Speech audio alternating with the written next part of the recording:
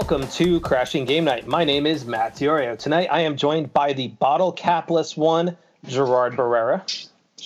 Nerds. We have some news. Yeah. That is correct. No more bottle cats. No more bottle caps. No more contacts. I can see. Cap? I called them bottle first. Caps, Grizzly Adams.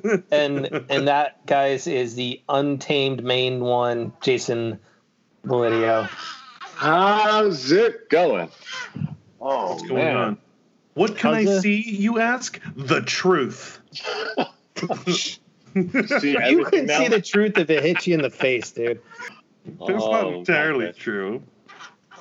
Dude, I've had my moments. You have 2015 vision now? You can see ants crawling all over.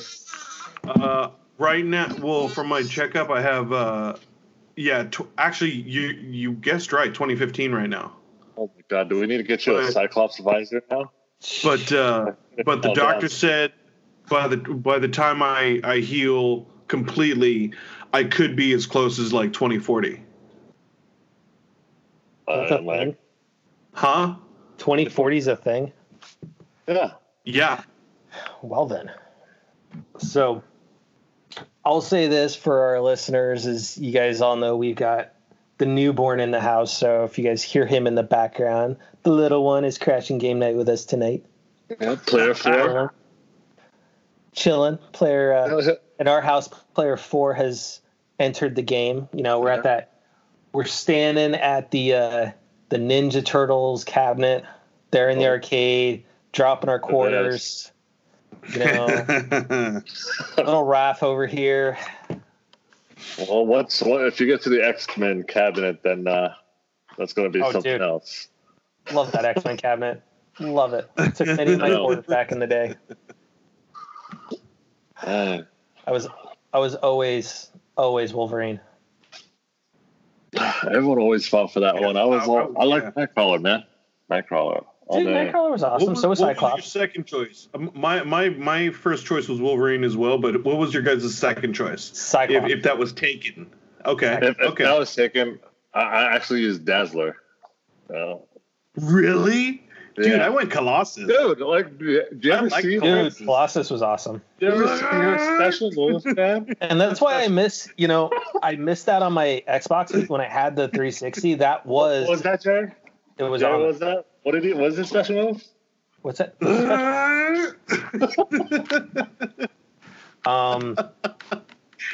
Anybody who remembers that arcade knows exactly what I just did. Except for you, that's old school arcade, though. Except for you, just looked like a poor man's Wookiee when you did that. I'll take that. Hey, so our listeners out there, leave a comment. Let us know what yours was. What was your number 1, number 2? Except for Jerry, you couldn't pull somebody's arms out of their sockets when you lose. So hence, poor man's Wookiee. No. Okay. But Jerry, what was that Colossus soundbite again? I can't get a jump for that, dude. All right, so let's get on with the show tonight. We're gonna stop embarrassing Jerry again, So, which I don't mind, obviously. Right. All right. So it's a busy news week this week, guys, especially on the cinema side. So we're going to start off with Rian Johnson, who we all know of Last Jedi infamy, or he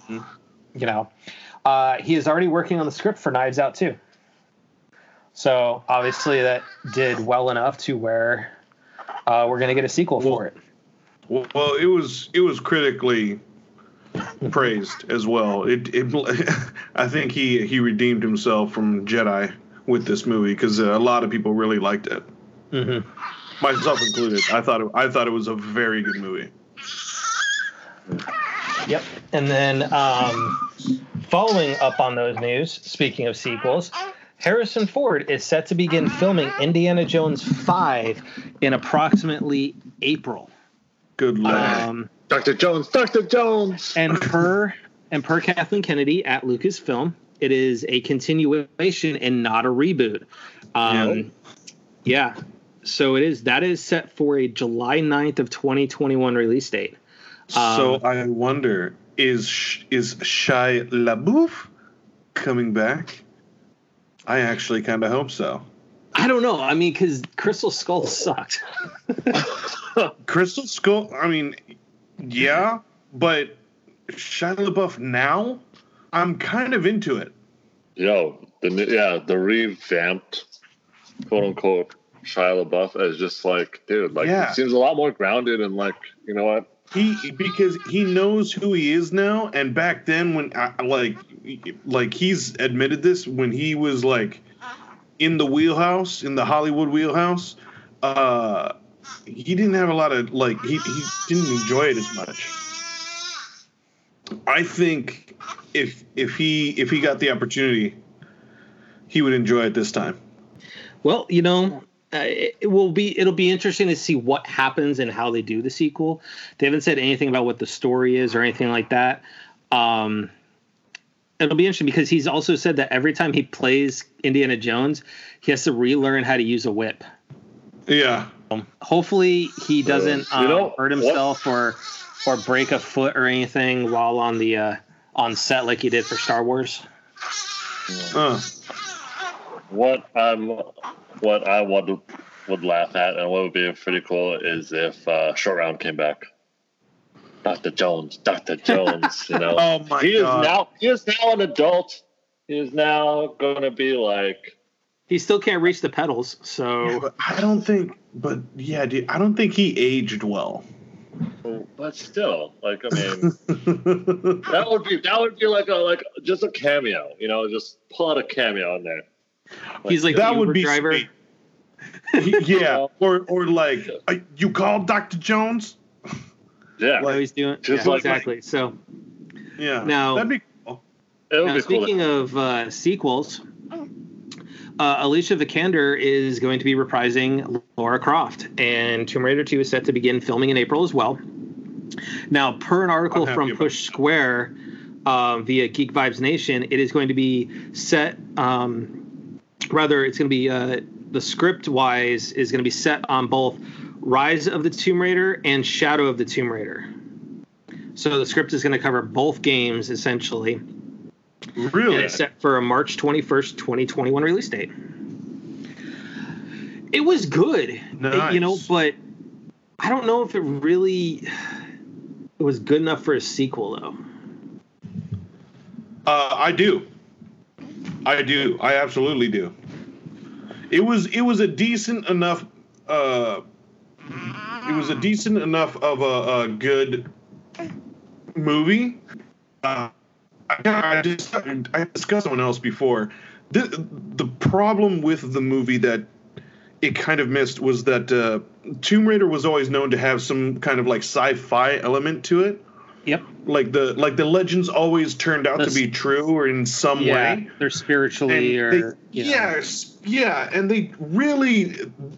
It's kind of weird. They kind of went the other way with this movie. They made it a little too real, like too like realistic. Where like and this everything, it was about a spy company that was like trying to take over, like, and there was espionage and stuff like that, and like it was good, but it was missing that element, that sci-fi element. And this time around, by basing it on Rise and Shadow, that supernatural piece of it, so to speak, is supposed to be covered. Yeah, I hope so. So because I loved the recent trilogy of the games too, because they were great.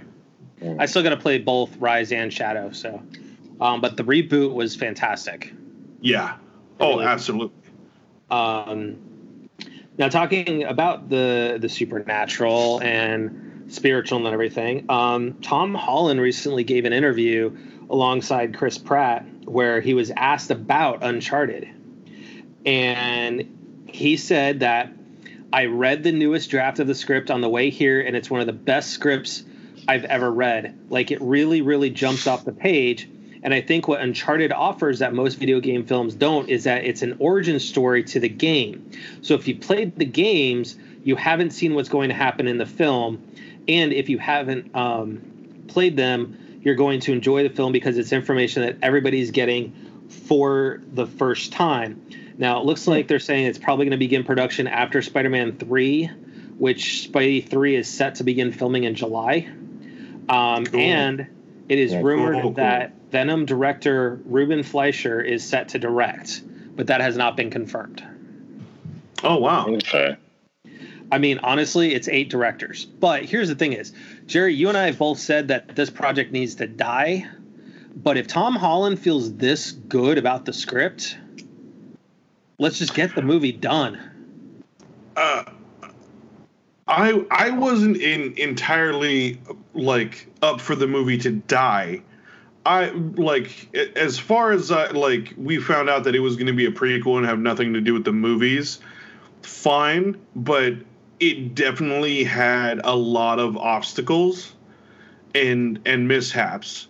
We wanted to it make me very worried. I mean, we said this a couple months ago that they should just kill it because it was on director number 6th or 7th, right after. And that's not a good sign. Once Knight left the project, and it was like when Travis said, "Hey, I can't deal with this. I am going to bounce out." We were like, "Okay, dude, this is 6 directors.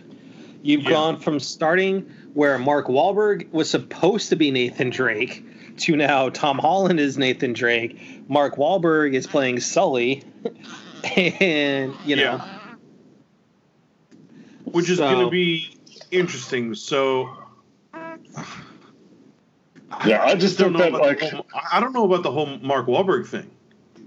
I don't know if it's going to be good because it's like I'm kind of iffy on it just because if it's going to be, it's got to be that one sweet spot right in between all the games. I mean, we'd had a little bit of the background when Nathan Drake's brother came in, Sam.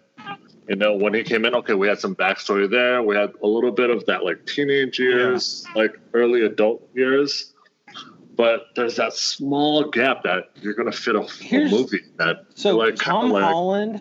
That one I don't mind for an origin piece of it. My thing is Mark Wahlberg as Sully, though.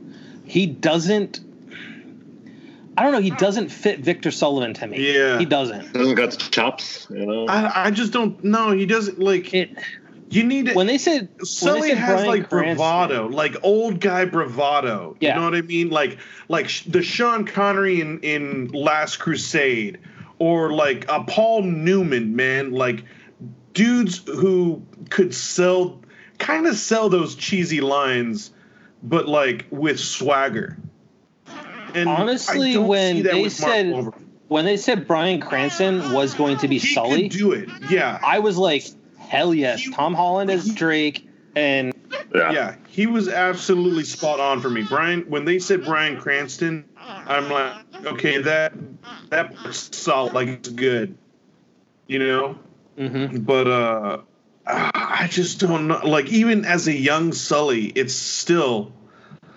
I don't know. I don't see... Because I like Mark Wahlberg, but it's just... this part is kind of like... It's different. Mm-hmm. So, I don't know. That's one of my concerns, too. Yeah. Now, something I'm not concerned with, and this is on the MCU side, is John Krasinski wants to play Mr. Fantastic. Done. And in a interview, he said, "You're like, do you have any interest in not shattering people's dreams?" He laughs. "I would love to be in the Marvel Universe. I love those movies because they're fun. And I also think they're really well done. And certainly a lot of my friends are in those movies. I have no idea what Marvel is thinking. But if they're considering me for Mr. Fantastic, continue to consider me because I would love it." Dude, oh my God, he looks Mr. Fantastic. Yes. And package deal with Emily Blunt as Miss Invisible. Boom. Dude. And no offense to Ian Grofield, who he looked the part as well, but John Krasinski just fits Mr. Fantastic. Well, he sold it for that time. Like that was that was like the 2000s. Remember, like. He was a good Fantastic, but now it's the MCU. We need like time to get serious and bring it back home. Yep. Like solid. Not like that. This is another one that we do not want to mention ever. Jason, I just need to like regroup because I mean this is the which iteration of rebooting Fantastic Four? This would be number 3. Third, yeah, 3. Because as much as I liked Fantastic Four growing up, they're rebooting it so much that I'm kind of losing interest. Now, it's I'm not getting that like, oh, you know what, like, oh, I'm looking forward to the new Fantastic Four movie. I'm like looking at, oh, there's another Fantastic Four that's being rebooted again. Like, I wonder who the villain is going to be. Oh, it's going to be, like it's going to be Dr. the same Doom. thing, Dr. Doom again, or like, hey, like, yeah. Now, here's the thing, though, is I don't think it'll be the shit show that was the latest iteration of it. Oh, sir, your son is right next to you. But I just don't. I don't feel that it's going to be this like. I know that MCU is coming up with like more and more like action intense, like very like grabs you right away kind of feel. But it's again, I'm not looking forward to seeing like it's. And I how think many times are we going to see it? I agree with you, Jason, on that. I absolutely agree with you because you look at Spider-Man, right? Yeah. We got the Sam Raimi trilogy, and then it's like, nope, we're going to reboot it and go with the Andrew Garfield, version. Well, I mean, we have, and then we get the Tom Holland version. Both Sony. Well, no, I certainly get that piece of it, but I'm saying is though, to Jason's point though, is like we get the first Fantastic Four, then you get Rise of the Silver Surfer and then they go, okay, now we're going to reboot it, and they decide to go with, the version they did with Miles Teller and all that. Which no knock on the actors that were in it, right? It was just the script. The movie was horrible. And the director. Now we're going to get a potential new reboot of it. I think it's one of those ones, we're on strike 3. If they don't get it right, they need to kill it. Like, forget they exist. I understand that, but this is why I'm hopeful, is because it is back at Marvel. And honestly, look at the streak Marvel has had. They don't mess around. They're going to treat this exactly how they treated the first Iron Man movie. They put a lot of thought into this when they announced that they're doing a Fantastic Four down the line. Like, I'm not that worried now that Marvel's involved, or not that Marvel owns it back. And it's going to be part of the MCU, too. So think about that. Like, we might not get that same old story of them, like, getting their powers, and obviously Dr. Doom is the villain. It could go many different ways within the universe right now. So, I don't know. I think Marvel is going to be inventive and bring something different to the table. I mean, they have to, because, I mean, I get that, which is true. Which is true. Why I agree with you. Yeah, which is I get true. It's why an established brand, though. The reputation is on the line because this is strike. I do get that. It's established brand. It's like when you think of Marvel, you always think X-Men, Avengers, Fantastic Four. But I mean, like, it's now that we're getting to like the Black Widows, where we have like characters that are well known, but they're finally getting some limelight. You can pull out like the New Mutants, or like something that carries on a legacy after the original groups, or something that's a little bit farther, or like one that's comparative to X-Men, or like we had like X-Force, X-Factor, things like that, where you can like branch off what you've already created, what you've been so successful with, and then just incorporate smaller, and you have things that people normally haven't read because they're like, oh, well, I only followed X-Men, but like this side piece of X Factor coming up, like, oh, like you can have a small movie, you can have one-offs, don't be afraid to have a one versus like this, oh no, like Marvel's going in with the next project is going to be a 65 film, a lineage that's going to expand over 3 generations of people. You know, I get it. I feel that's why that the whole Infinity War, what led up to all of it was like brilliant. It was amazing. Mm-hmm. How many films you went through, and it happened within a lifetime, you know. And I want it to be, if Marvel has something that pulls out to like the new generation, dude, like you'll have another lineage of like 30 movies that you can put together, you know. But I don't want to see the same recycled stuff again, you know. Like as someone that just really doesn't like watch movies as often, you know, like I only watch like major. You really want to see something new, yeah. Like I mean, like different. Well, I mean, it's just like super major titles, or like me and you, Jay, like literally went to every midnight showing of Harry Potter, you know, because I was just tranced. I've never read a single one of those books. So as an outsider, just seeing it in a media perspective, you know, that's what like engrossed me. Like that's what enthralled me. I was like, oh man, like I can't wait for this, you know? Yeah, me too. Well, I just don't want Fantastic Four to pull that off, or it's like, okay, now, this is the 15th time that they're trying it out again. Mm-hmm. Like, I'm done. Yeah. Well, let's talk about something that. Let's talk about something that pulled it off, and that's Sonic. Let's talk about something pulling it off. Sonic the Hedgehog. Yep. After a fan revolt over the original design of Sonic, causes them to pull the movie, redo Sonic completely for the entire movie, so redoing all of the CGI for him. It is now open to the best weekend ever for a video game, and it is ranking 95% on Rotten Tomatoes. A video game adaptation movie is ranking 95% on Rotten Tomatoes. Let that sink in for a second. Yeah. Jeez. That's pretty crazy. That is nuts. I haven't seen it yet, but I do want to see it. Well, actually, no, it's not an animated movie. It's a real movie. It's live action with Jim Carrey as Dr. Robotnik. And that's the critics 95 or the audience 95? That's a good question. Let's go find out while we're in the middle of recording this, because that is, I think it's the overall. The critic score? Yeah, let's go. That's critics. Overall is critics.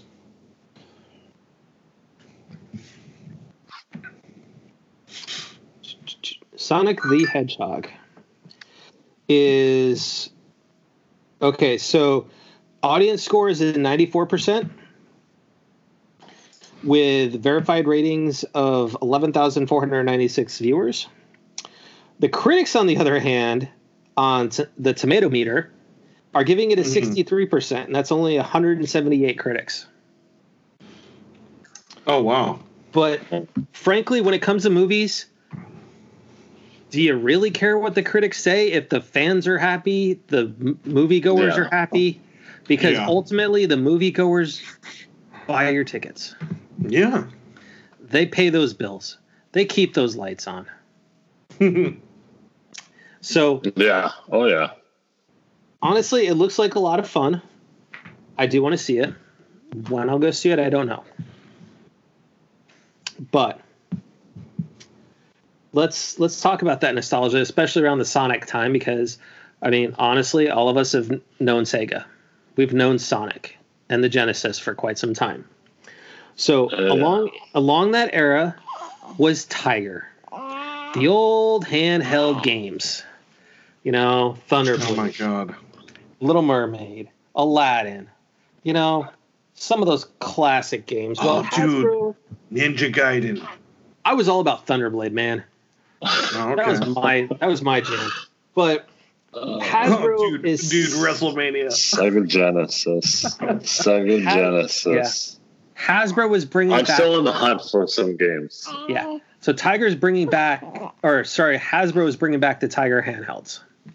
They're going to be $14.99, and when they release, they're going to release it with Little Mermaid, Transformers Generation 2, X-Men Project X, and Sonic the Hedgehog 3.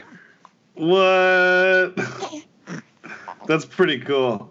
I wonder how they're gonna. Do they have any concepts or like pixtures of what? They're all they're online. They look exactly like the Tiger handheld, same size, the same pixelated graphics. Oh my god! I gotta check everything. That out. That's funny. I gotta check that out. If they bring out Thunderblade, I will be picking it up. Oh my god! I would try and pick them all up. Those are going to be collector's items, bro. Nah, no, I don't think so. If they're originals, if they're the original ones, then yes, they're collector's items. These are going to be the redos. Yeah, I know, but I think that's okay. We'll see. They're going to be the nice shiny plastic that doesn't collect the dirt in yellow. Yeah. Or if you like press on the screen, it's not going to just like weird out on you. Yeah. Dude, I'm gonna go on a no on this one, man. Like, I don't like it. I think this is just literally like ever since we had those throwback consoles, this is just another one on the bandwagon. Oh yeah. You know, and it's I feel that this is. I wouldn't buy these, dude. Like, no matter how much nostalgia. I'm not buying one, but I'm very interested to see what it looks like. It's just literally trying to revive things that they probably had in their warehouse. I'm not gonna lie. I feel that's what it's like. Mermaid, we didn't sell enough of these. Little Mermaid looks like that. Let's just repaint them and send them back out. Like, yeah. Dude, retro's in right now. We can get rid of our units, bro. I swear. Like, yeah, all the guys in the warehouse. That's what I feel like right now. We're back. It's like, dude, we can fit all this now into like a small chip, and we don't have to pay for all the crazy that we had to do 25 years ago when it was like it cost us $12 to make. Now this is just going to cost us $1.50. I can remember going on road trips with my family, right, and bringing along this little plastic bin of all my little Tiger handheld games. And it was so like, that's what made what it made. Yeah, you choose too. Yeah. You'd be like, well, I want to play this one now. Okay, let's shut this one off. It's like you can only take so many VHS like tapes with you, and you got to bring. And on vacation, you're bringing like 20 pack of batteries too. Yeah. I mean, those things ate batteries like no other. Yeah. And you could tell when they're starting to get dimmer. You're like, oh no, I gotta find. It's dying. Mom, is there Walmart around? I need batteries. Yeah. I feel that I enjoy like having those like retro feels, you know. I just don't think this one with Tiger's little handhelds, I don't think that's what we should be looking into. You know, like I've actually seen built and played some of the My Arcade stand-ups. Mm-hmm. Those things are awesome. Like shout out to My Arcade. Like they're it's really nice because they're not too bulky, but at the same time, like you could have you can sit down at home. It's not super tall, so you can just sit down, grab a chair, put your beer right next to you, you know, and go at it for a few hours. You know, it's very nostalgic. You know, and they have like in case if you wanted it to have, like create it as like an arcade area in your house, they have really cool stands for them too. And those are affordable, and those do bring back your life. That's right, they are affordable as well. Yeah, they really. And you can add chips to them, and add in other games and whatnot too. So you're not like locked down, but here with the handheld, you're locked down to this. You're gonna. Don't get me wrong, you know, I like I said, I love these things when I was a kid, but that's what we had back then. Like nowadays, you're gonna buy it, you're gonna open it, you're gonna play it for 10 minutes. You're gonna be like, dude, why did I buy this? Why did I buy this? Exactly why everybody else touches retro stuff and then puts it back after. Yeah. I totally agree. Because we're too used to what we have now, the technology we have now. Most people like us don't have the patience to do that. Let's talk about us, not the current generation having patience for older tech, and let's talk about new tech. Far Cry 6 is in development. Per Jason Schreier at Kotaku, according to the Ubi earnings call, it was a couple weeks ago, they said that they're going to have, it's either 5 or 6 titles coming out this year that are considered AAA. We already know Watch Dogs is one of them. It is, and Rainbow Six, we're going to have a new Rainbow. They said there's 2 unannounced games. It's now kind of being reported by him that it's going to be Assassin's Creed and it's going to be Far Cry. Are we at the point so right now, Assassin's Creed is the one I'm kind of interested in because they're saying it's going to be set in the Greek, or not the Greek, but the Norse mythology side of the equation now. I just hope they don't go too much God of War. I keep hearing that was a rumor. Yeah. I heard that might be a rumor. I hope it's a rumor because then you're coming out with a God of War clone. Yeah. And Assassin's Creed has been its own entity forever. Yeah. I want it to be something like somewhat recent, but I totally agree. I don't want it to be a Call of Duty, but at the same time, it's like you're going through different time periods. I love that, But it's almost time to get back to have a present game. Yeah, me and my wife had a great time going through the Assassin's Creed discovery, where there's no fighting. You're going around and checking out this is what they did back in the day. Learn about the time period, learn about the relics and stuff like that, and connecting it to history. Yeah. That seriously took a good few 4 or 5 hours of me and my wife just sitting down and just oh dang, that is pretty interesting. That's pretty cool, and it makes you appreciate one, the game, and two, the attention to detail. They they do their research for their games. Yeah. Yeah, if they do go somewhere I want it it's gonna be weird, but I maybe throw them into federal China, rural federal China, or feudalist Japan or something like that. I don't know if you'd want to do feudalist Japan because Ghost of Tsushima coming out. Yeah, I mean but I mean if we have Norse, then we're oh dude, it's God of War 2. It's it's a stealthy God of War versus the Guns Blazing, which Norse people are. God of War. Yeah. Yeah. And you assume the Norse would just Guns Blazing, just go at it. Yeah. Because that's what they were. Yeah. So, there's not going to be as much of the assassinating. Hey, let me sneak around. No, this guy's just going to come in with the battle axe. Just that's it. Well, you know what I got to say on this?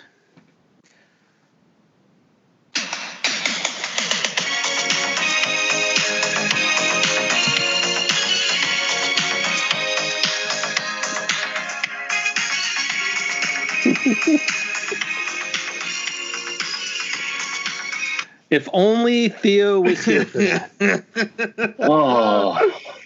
I love it. I love it. Speaking of which, shout out to Theo, man. Good luck on your tournaments, man. I know that's why you're not here tonight. So good luck on your. Yep. Good luck. Yes. But the reason there is a reason that we had to play Atreus' theme song is because Fortnite has added the Rickroll as an emote, and it actually plays the music too. Totally buy it. That's so great. And it's going to cost 500. I would totally buy that. It's going to cost 500 V-Bucks, which is equivalent of almost $5, real cash. Yeah, I would totally buy it. That is so good. Although I'm glad I don't play that because I'm sure everyone's going to buy that and just bombard every server. Here's my thing with it is a lot of the kids that play Fortnite now don't understand what it is. No, they do. They understand it's a troll video. They just understand it as a troll video. They don't they don't really understand it. Yeah. Oh no, they don't understand how amazing like the actual music video is and the song. Yeah. Right. The actual appreciation. And it looks like, and it appears like they've actually gotten the backing to have the music and stuff. This is what you're going to hear all the time in Fortnite, though. Just this. Yes. And if we're going to do it, we got to do it right.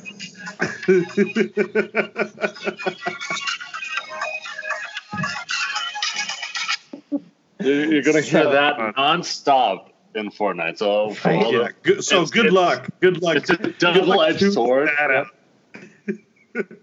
So the double-edged sword is there. Yeah, exactly. It makes me want to just play just that game just to see it happen just once in the game. I actually do want to kind of see it. But... You know what I want to see? Especially after Ninja made his comments this week saying that if you say it's just a game, you're a horrible person. Yeah. I want somebody on Fortnite to kill him and run up and rickroll his ass. Oh, yeah, just right over his corpse and just give him one of these. And give him one of those. Teabagging is out. So great. Rickrolling is out. Rickrolling is in, baby. And the thing is, I didn't really want to talk about. I didn't really want to talk about it, with what his comments were, just because honestly, it's arrogance. Because he's saying, if you're not pissed at losing, then you're not a real gamer, and that if you say it's just a game, you're an absolutely horrible person and lazy. But frankly, there's a lot of games like for Jason, myself, Final Fantasy is more than just a game, right? It's made a part of our life. It's brought us into a community that we've made friends with, stuff like that. Tetris means a lot to me, but in the end, it's just a game. Yeah. Right? It's nothing to lose your mind over because there's other things more important. Yeah. That's right, Ninja. That's right, Ninja. It's just a game. They're the ones that are getting monetized for playing, so it is their livelihood. I get that. Well, but at the same time, bring it back. Yeah, bring it back. I think most adults understand that, or most of his fans understand, like, okay, he's the competitive guy. He's where he's at because he has that mindset. But the one thing is, like, dude, Ninja, have someone close to you to tell you that's something you don't say out loud. Right? Especially when you've got kids that watch you. So, like, it's going to make you look so stupid. Oh, he's getting roasted on Twitter. Oh, yeah. It is like... Yeah. The comments about it. Because, to be perfectly honest, I understand what he's saying. Oh, I do too. But if he's saying it, like, as himself, like, that's, like, his mindset, because he's at the top. He's the top dude. I get that. You got to be good, and you have to have a certain regiment, certain mindset. Yeah, but you don't say that to the public, and especially your fans. Right. That was a huge mistake. So, yeah, I think he's getting everything that he deserves right now. Regardless if he wanted to say that publicly or not. Obviously he did, but he said it during one of his live streams, and somebody clipped it and put it out on Twitter. Yeah, that's right. It's to the point where, names like Alana Pierce, who's a huge, she's friends with the Kind of Funny guys and the What's Good game girls like Andrew, Renee, and all them. It's getting big attention. And I think rightfully so, because in the end, you just have to realize it is just a game. LeBron James, right? He compared himself to LeBron in that almost in that sentence. He's like, it's like you telling LeBron James it's just a game. Honestly, if you go to LeBron and say it's just a game, he's going to understand where you're coming from. He's going to understand that there's more important things like family, especially in light of what just happened with Kobe. Like, well, that's the thing. Yeah. He'll understand if someone else said that. Like, okay, that's how you feel. That isn't how it's interpreted to me. You know, that's why LeBron is a champion. But he isn't going to say, that's a stupid thing. That's not what I think. You're an idiot. He didn't say that to a fan. No. That was Ninja's mistake. Ninja said it on. You are all idiots because you don't think like me. Exactly. Terrible. Yeah, that's so stupid. So, but he's paying for it. So, and really, I do hope somebody buys that emote, kills him in game, and rickrolls it. That would be the best thing ever, and I want it broadcast when it happens. That would be funny if like someone was like watching his stream and like he gets rickrolled and like rages because like people bombard him. That would be funny. You know he would rage. You know he would. Yeah, if he got taken out, like the whole server like just started killing him and rickrolling him. Yeah. Remember though, guys. You know, like even if like I don't know the guy. You know, I'm just barely reading the Twitter post about it. There are some that put on this persona, you know, like we get that, you know, you have that persona because that's how you make your money. You're playing games with this persona, like, oh, hey, but yeah, like you guys said, realize that you have like millions of people that are watching you that are fans or like that aspire to do this as well. You know, let them know, it is just a game because not everybody. I'm not an NBA player. I will never be an NBA player. You know, using the basketball reference. You know, there are things that people just like, hey, like we're not determined to do these things. Some people are fortunate enough to be able to do these things, but let them have their like, hey, like I just want to watch this because it is a game. Just a game that someone's good at playing. It's like watching basketball on TV. These people are getting paid. They're great at it because they're professionals. People on Twitch realize that you guys are professional gamers and that you're like going out there, you're doing like amazing things for the community. You're actually like shining the spotlight game. Yeah. But again, I keep saying it's just a game because it is. You know, like me and Matt were saying before, like I've met so many friends through old RPG games that were just a grind fest. You know, you start talking to them because what else are you going to do in between time? You know, you talk to them, hang out, get to meet. Like I've met a lot of my old guild members in Blue Wind that I used to play RO with, like Ragnarok Online. Shout out to my fellow guild members. But like I've known them now for almost 10 years and I had two of them come to my wedding when I got married because you grow more than just playing the game. Correct. You go into a family mode when you start talking to the same people over and over, when you start getting these relationships. You know, people get married over games constantly. Right. Yeah. I mean, World of Warcraft, how many stories have you seen where people met? World of Warcraft. Yeah. So. Oh, yeah. Oh, totally. Oh, I think there's like a little documentary about it. Yep. Yeah. It's very common, and it's to just be like, oh, if you stop losing, or if you're not because you're not doing it right. It's like, yo, dude, like when I get off work, I want to play some games and relax, unwind. Take as intense as like I need to make professional. Yeah, hang out with you guys every week, you know, say, hey, you know, welcome to Crashing Game Night. My name's not Matthew Oil, but Jason Bolivia. No, my name's Bottle Caps. I think the moral of it is, man, the Twitch streamers need to understand that they are at a professional level, so they need to act as a professional. And maybe this is the first step to where, you know, Twitch streamers, you know, need a publicist or something like that. Maybe, you know. So let's talk about money. Let's talk about history and retro gaming. So back on 212, the original, only one in existence, Nintendo PlayStation, which we talked about this month or two back on the podcast. Yep. Is being auctioned. The initial starting bid was $15,000. As of today, this recording on 2/20, it is now at $300,000. Wow.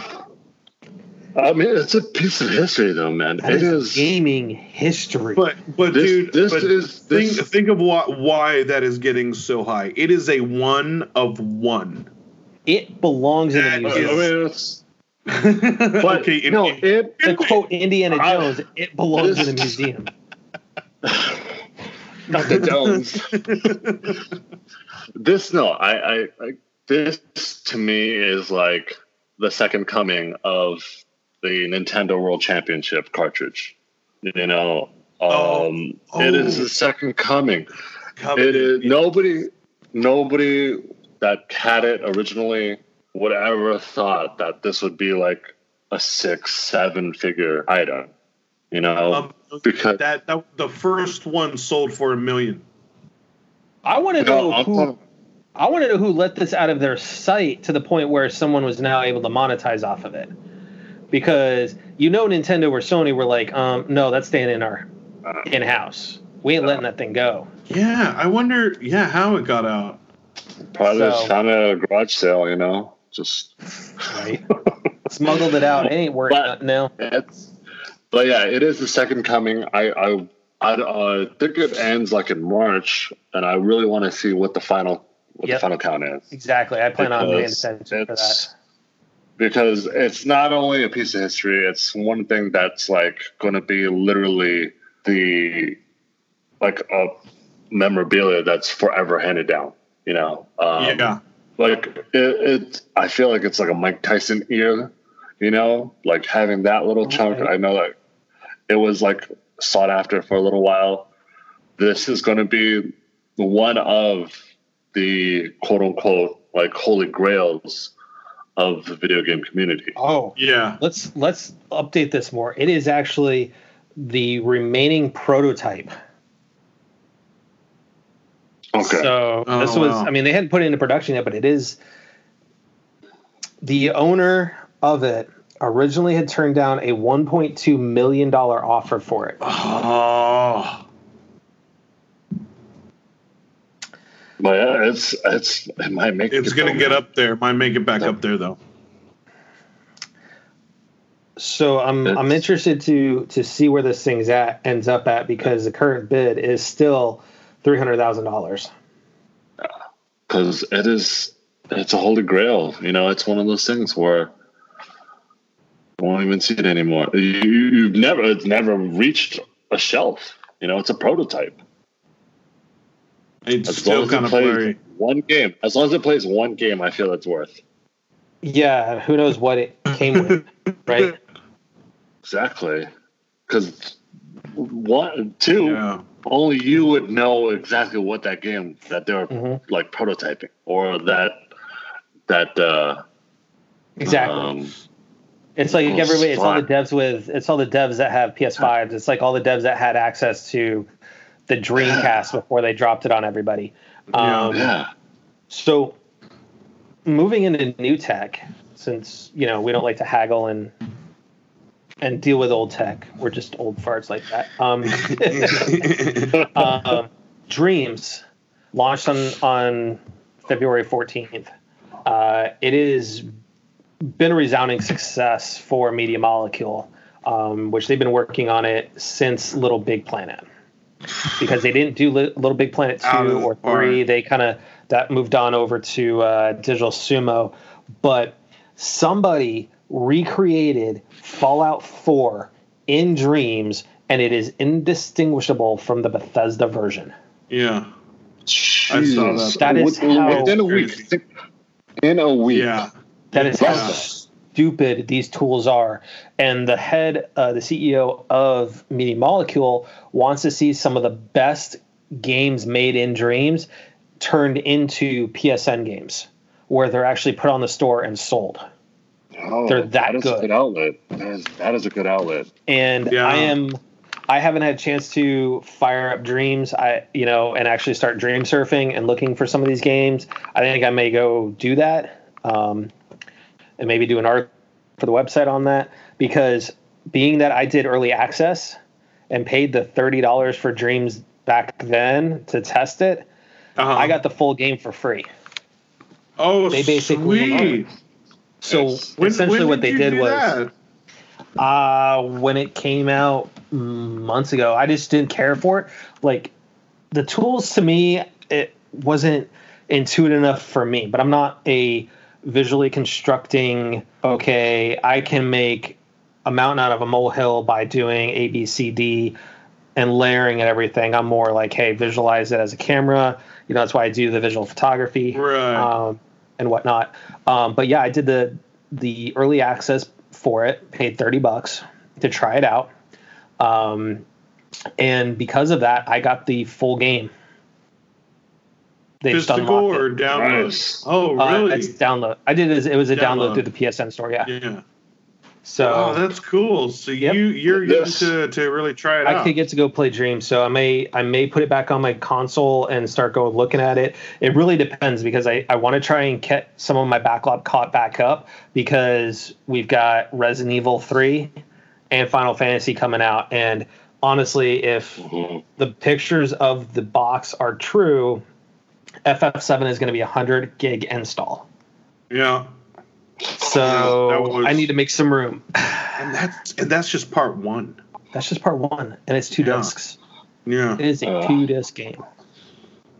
It's as large as Red Dead 2. In memory anyway. Yeah. But understandable, because the look of it, the graphics. Well, think about this, Jerry, that's 100 gig across 2 discs up through Midgar. So Red Dead was 100 gig for the entire game. This is 100 gig for episode 1. Oh, yeah. I mean, I could see this game easily becoming a terabyte. Coming back to Dreams, though, like, I'm just shocked, one, that someone was able to recreate. Is it a section of Fallout 4? It's a section of Fallout, and they're planning on doing. They're planning on doing the whole thing. Yeah, but this is what concerns me. Like, it's going to be like a Napster, I feel. And Nintendo and Sony's already looking at that way. Yep, and Sony's if it's that strong. That way. This is the second part that I'm also concerned about, and this is for all That's the people. That's a good idea, dude. This is for all the people over 18, so those that are not 18, please cover your ears for that industry. We all know what we're thinking. So if you're over 18, you know what I'm talking about. Anybody who's part of the Napster. Oh, yeah. You know, that probably would be possible as well. Yep. I mean, we already have the VR of it, so I mean. So here's the thing. Right. To Jason's point, Sony's legal team is already looking at that, right? And they know that if somebody goes out and recreates Mario, right, chances are Nintendo's going to say, "Here's a cease and desist," and they'll pull it right then and there. So they're looking at what legal parameters they can do, but just the simple fact that somebody recreated the whole opening area for Fallout 4 up until including the garage with the power armor. Yeah. And mind you, 6 days. It's been out for 6 days. Now the question is, did this person have early access though? So either way, it's still a recreation of a game that took years for Bethesda. Pixel. Yeah. That's crazy. And it is almost pixel for pixel. Yeah. I cannot tell the difference. But who knows? Yeah. Like, this might even go this might go the other way too. Because technically, if you can create a full section, if this guy did it in 6 days, if he really did it in 6 days, recreate this whole section that was, took years to make. Obviously the whole game, but sections take months and months. Yeah. This could be a new a new tool on how to at least speed up the process of making games. Well, and Media Molecule's hoping it leads to new game developers. Yeah. Making full-fledged games and everything. They want to bring it to PS5. Yeah, as well. But you know what, Jason? Like, you bring up a really good point. Mm-hmm. I didn't even really think about comparing it to Napster was actually a great comparison, because that's totally true. If they don't want to pay the money, then who knows how many fans could I'll just wait for their favorite developer, hey, make this game. Yeah. Here's the news. I can see Bethesda, with as much news as this is getting, I could see them sending a cease and desist letter to Sony and saying, hey, this needs to be taken down. Yeah. I really can't. Because we already know Bethesda's hurting anyways. It would be Media Molecule. Media Molecule is owned by Sony. They're a wholly owned subsidiary. Oh, okay. Yes. My bad. Media Molecule is like Naughty Dog, Sucker Punch, Guerrilla. It's one of their worldwide studios. So, but it's going to be at the same time. You got it. If they have to sift through every single thing that gets made, it's going to be more nuisance than it's going to be to uphold it. Yeah, like Napster. It's going to be a lot of it's going to be the Sony equivalent of the indie game push that Nintendo's done.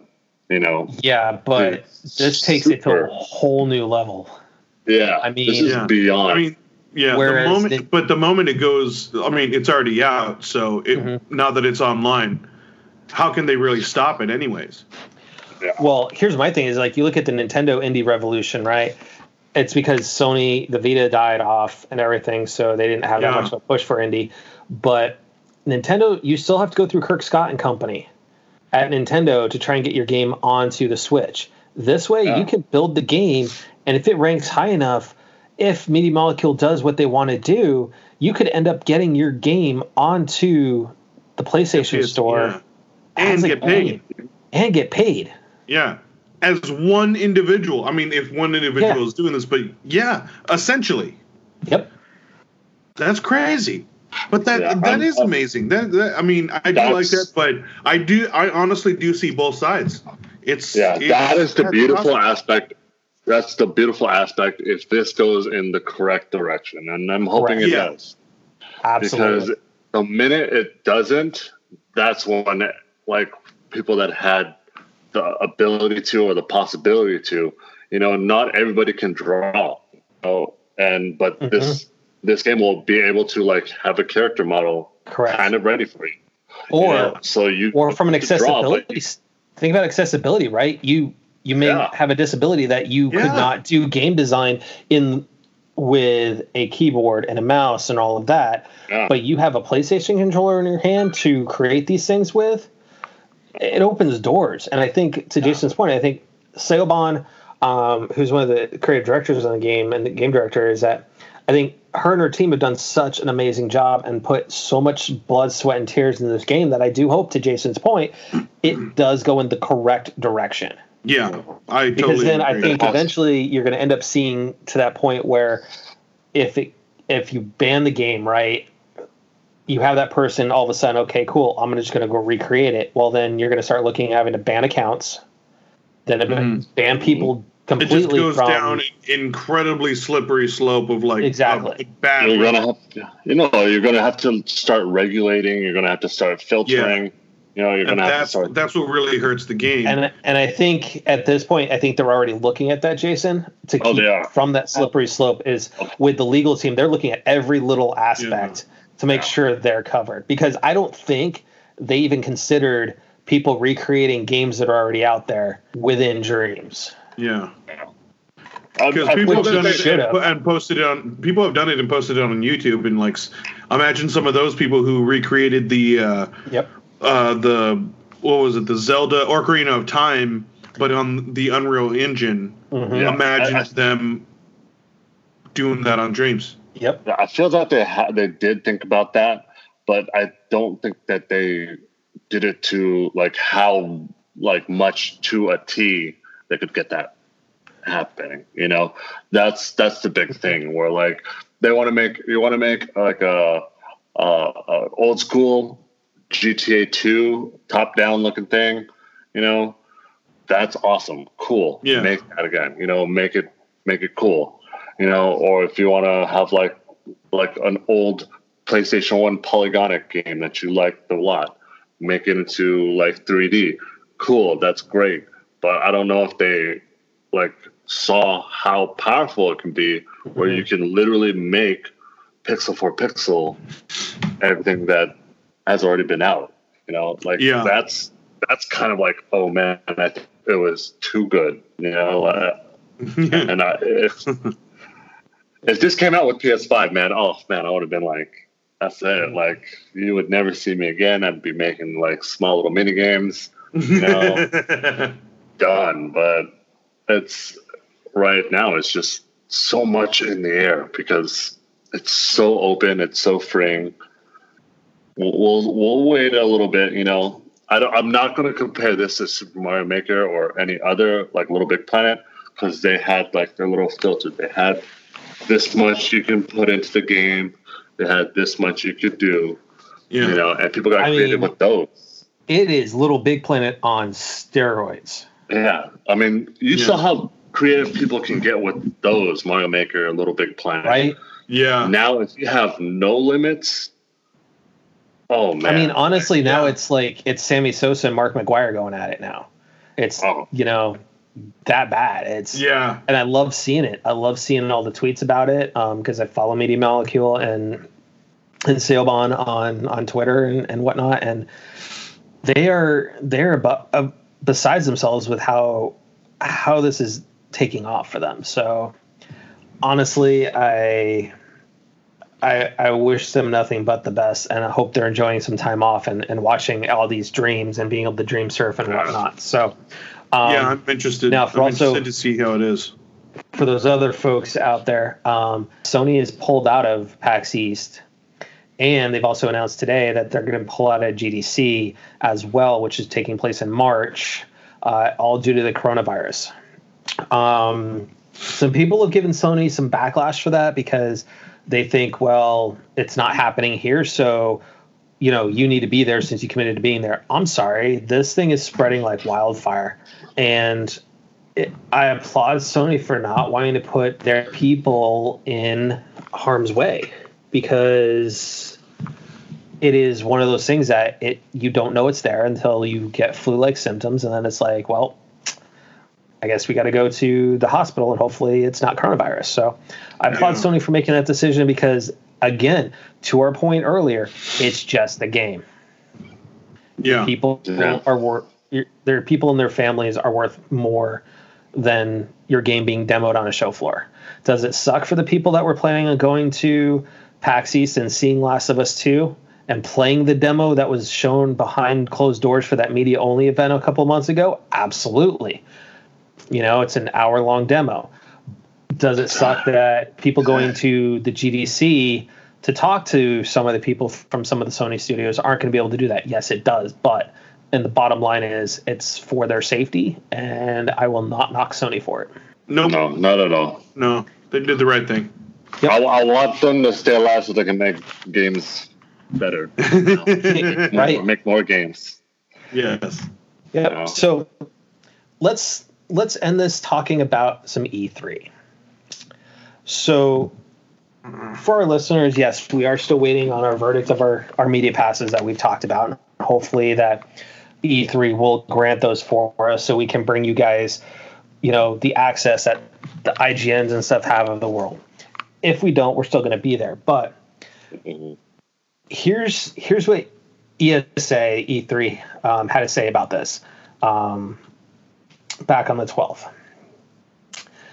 In that E3 2020 will feature special guest gamers, celebrities, and digital programming on the show floor while connecting with global audiences through extended live streaming. A highlight will be the debut of an all-new floor experience that will be streamed to bring exclusive conversations with leading industry innovators and creators to attendees and fans worldwide. We are making it more interactive and immersive experience with a show floor that will amplify our exhibitors, their innovations, and announcements. So with that, they also changed up their schedule. And it is now going to be an industry badge holder day on day 1, which is that Tuesday, which for people that have gone to the show, once they started having the gamer badges got in on Tuesday. It was just a short day for them. And then they had Wednesday and Thursday. So now gamer badges are relegated to Wednesday, Thursday, as well as all the other badge holders can go Wednesday, Thursday. Yep. Now, they did lower the cost of the gamer badge down to $165, but it's for 2 days. That's still expensive. That's still ridiculous. So when you look at what they've kind of said for E3, how they've kind of changed some things, you go back to the statement that Jeff Keighley made, which was, for the past 25 years, I have attended every electronic entertainment expo, aka E3. Covering, hosting, and sharing E3 has always been a highlight of my career, not to mention a defining part of my career. Sorry, always been a highlight of my year, not to mention a part of my career. I've debated what to say about E3 2020. While I want to support the developers who will showcase their work, I also need to be open and honest with you, the fans, about precisely what to expect from me. I've made the difficult decision to decline to produce E3 Coliseum for the first time in 25 years. I will not be participating in E3. I look forward to supporting the industry in other ways and at other events in the future. If you can't correlate the two of those, then there's something wrong. You can totally see what the changes the E3 has made with what Jeff Keighley's saying. Sony going, well, we've got the PS5 coming, but we're not going to be there. I honestly think that it is time for E3 to put up or shut up. You are either an industry show or you're a con, period. End of discussion. Are you going to compete with PAX East, or are you going to be like a Gamescom or something like that, where it is an industry show, but you need to choose one or the other? Yeah. They're at that threshold now. This is the year where I think after they have to decide the direction that they're going. I don't think that this is the year that's like the make or break. I think it is. I feel that there's going to be a couple more years of restructuring, rebuilding. They're going to test out a lot of different theories in the years to come. Like I was saying earlier on a previous one of our previous podcasts, for E3 to have a day for just media only, that makes sense. That way we don't have a lot of the people that way they can have the standby line just be the industry, as well as have the regular media booking appointments. Then more of the media can hit everywhere within day 1. They can also hit day 2. They can also hit day 3. It does the hour difference that they had last year.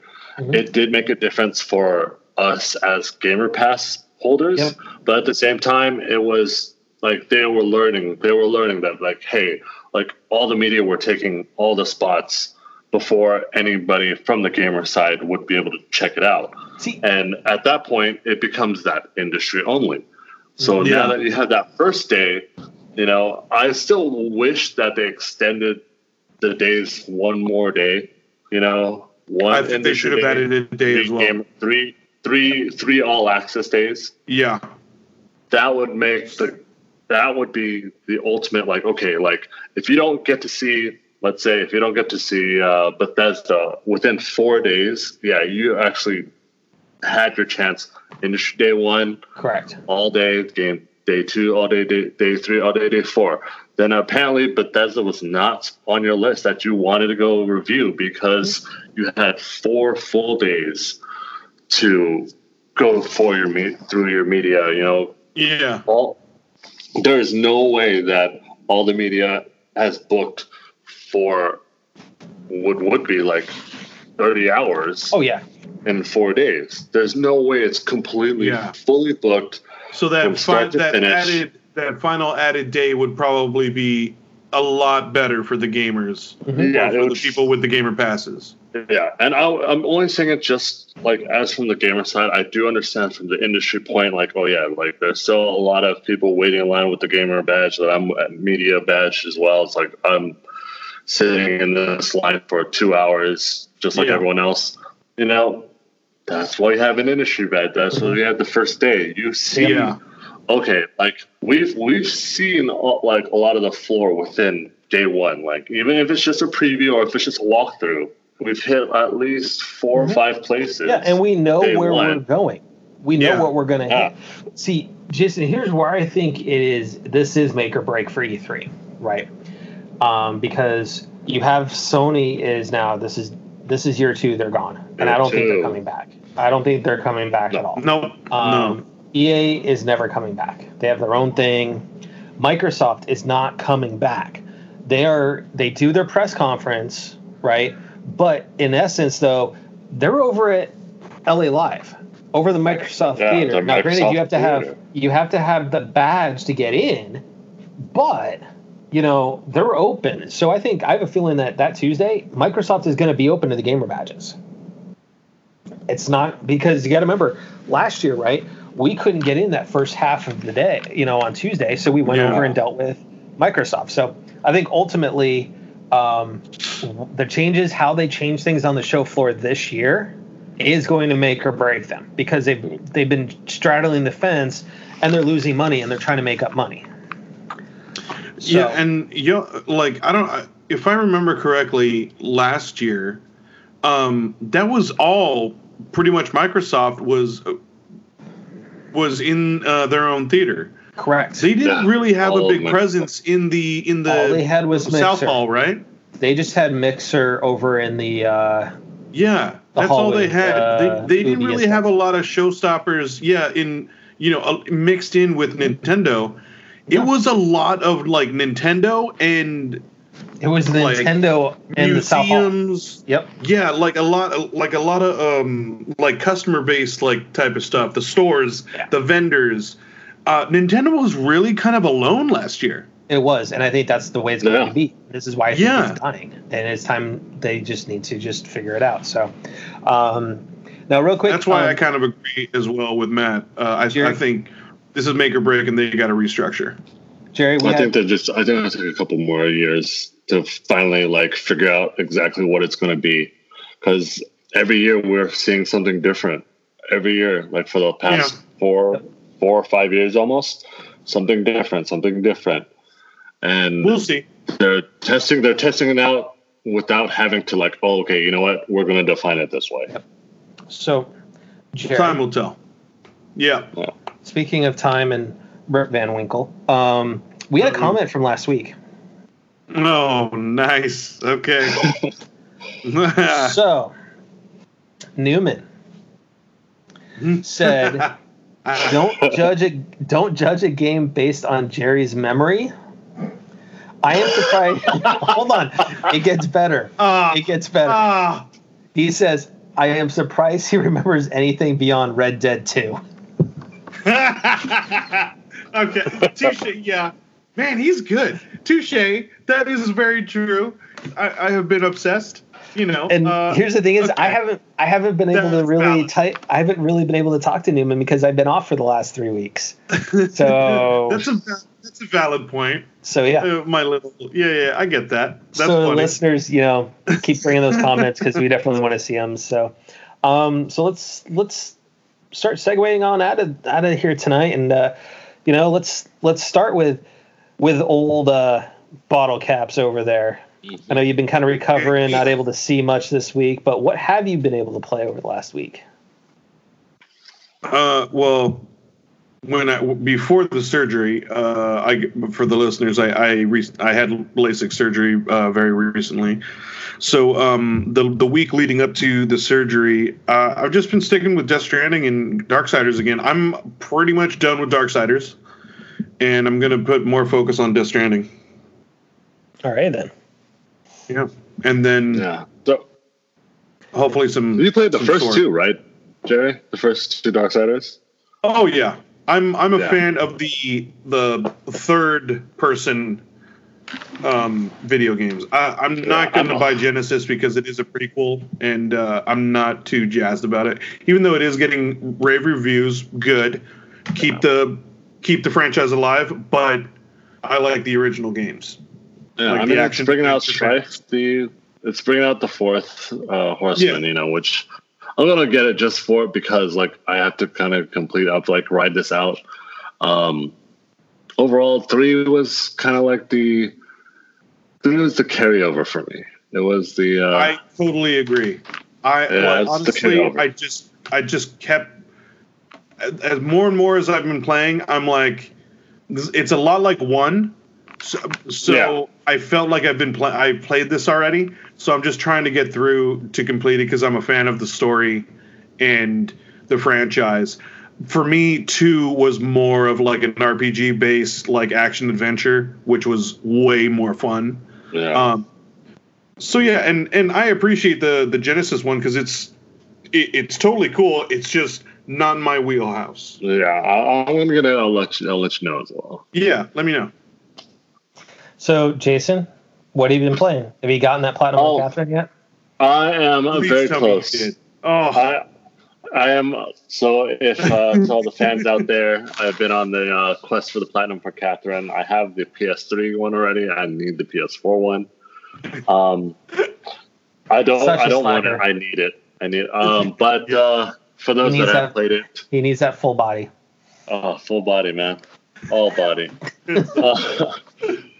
It's I'm at the end of the Rapunzel stages. It's such a weird game. I know it's a good game, man. It is. No, I totally I get it, and it is. It's just one of those out there games that man, it's cool.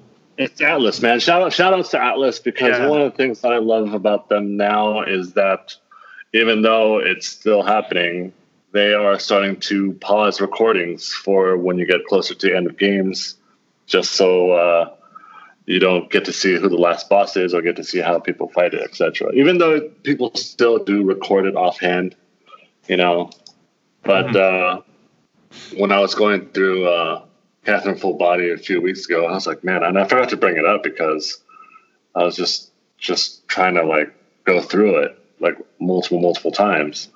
No, one of the things that I've found that I like about Atlas, and shout out to Atlas, I will still buy all your games. They block out the last 2 bosses that they have. And Atlas, Full Body. If you have any positions for custodial jobs on site, Jason is available. Atlas, Square Enix, shout out to both y'all. I'm a diligent worker. I can give you full insight on pretty much all your games. I will, if you need a QA, I'm right there. Shout out to them. But yeah, it's I should be getting the platinum.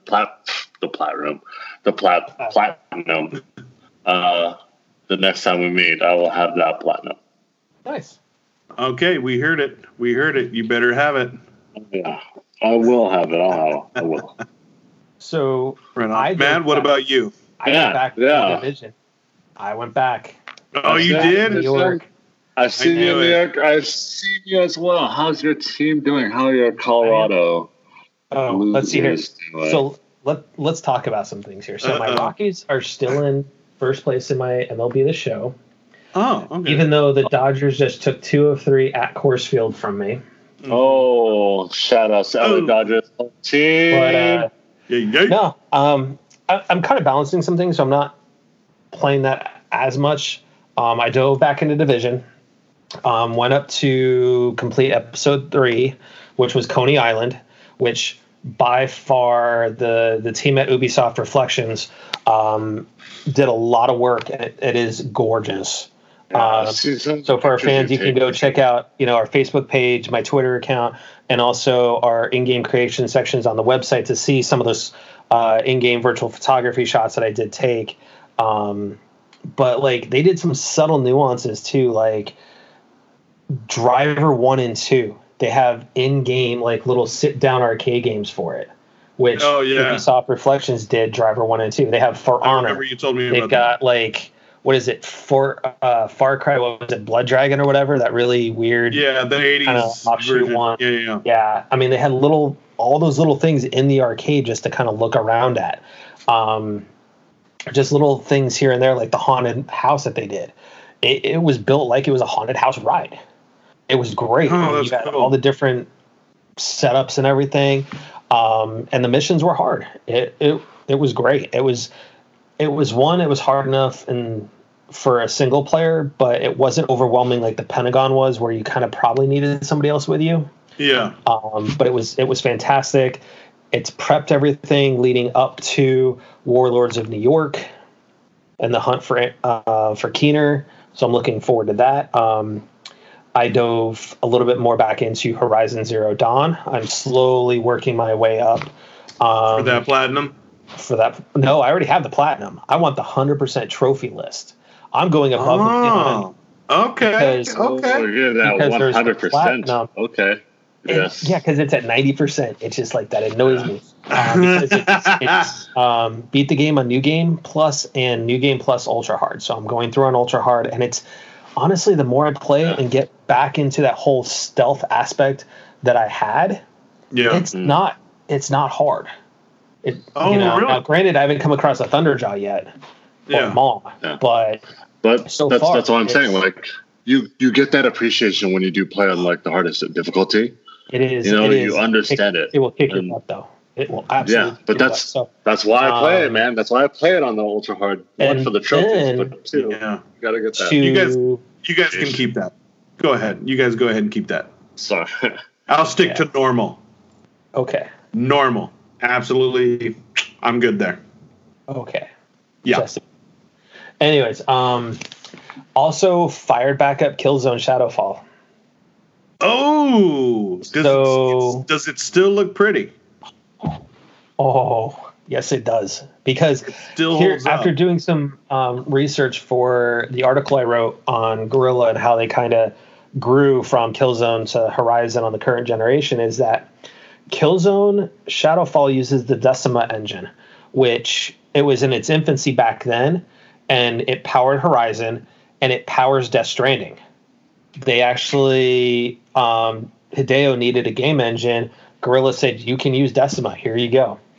So It looks absolutely stunning. I took some in-game shots, got one of them posted to the Twitter account tonight before we recorded. But the game itself holds up tremendously. The gun mechanics are still so tight.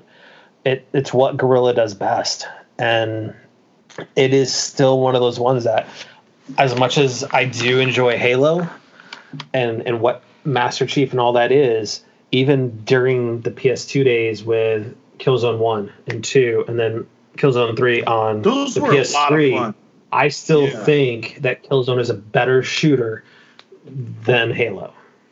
Those really because were of the a lot way the of gun fun. mechanics are. Yeah.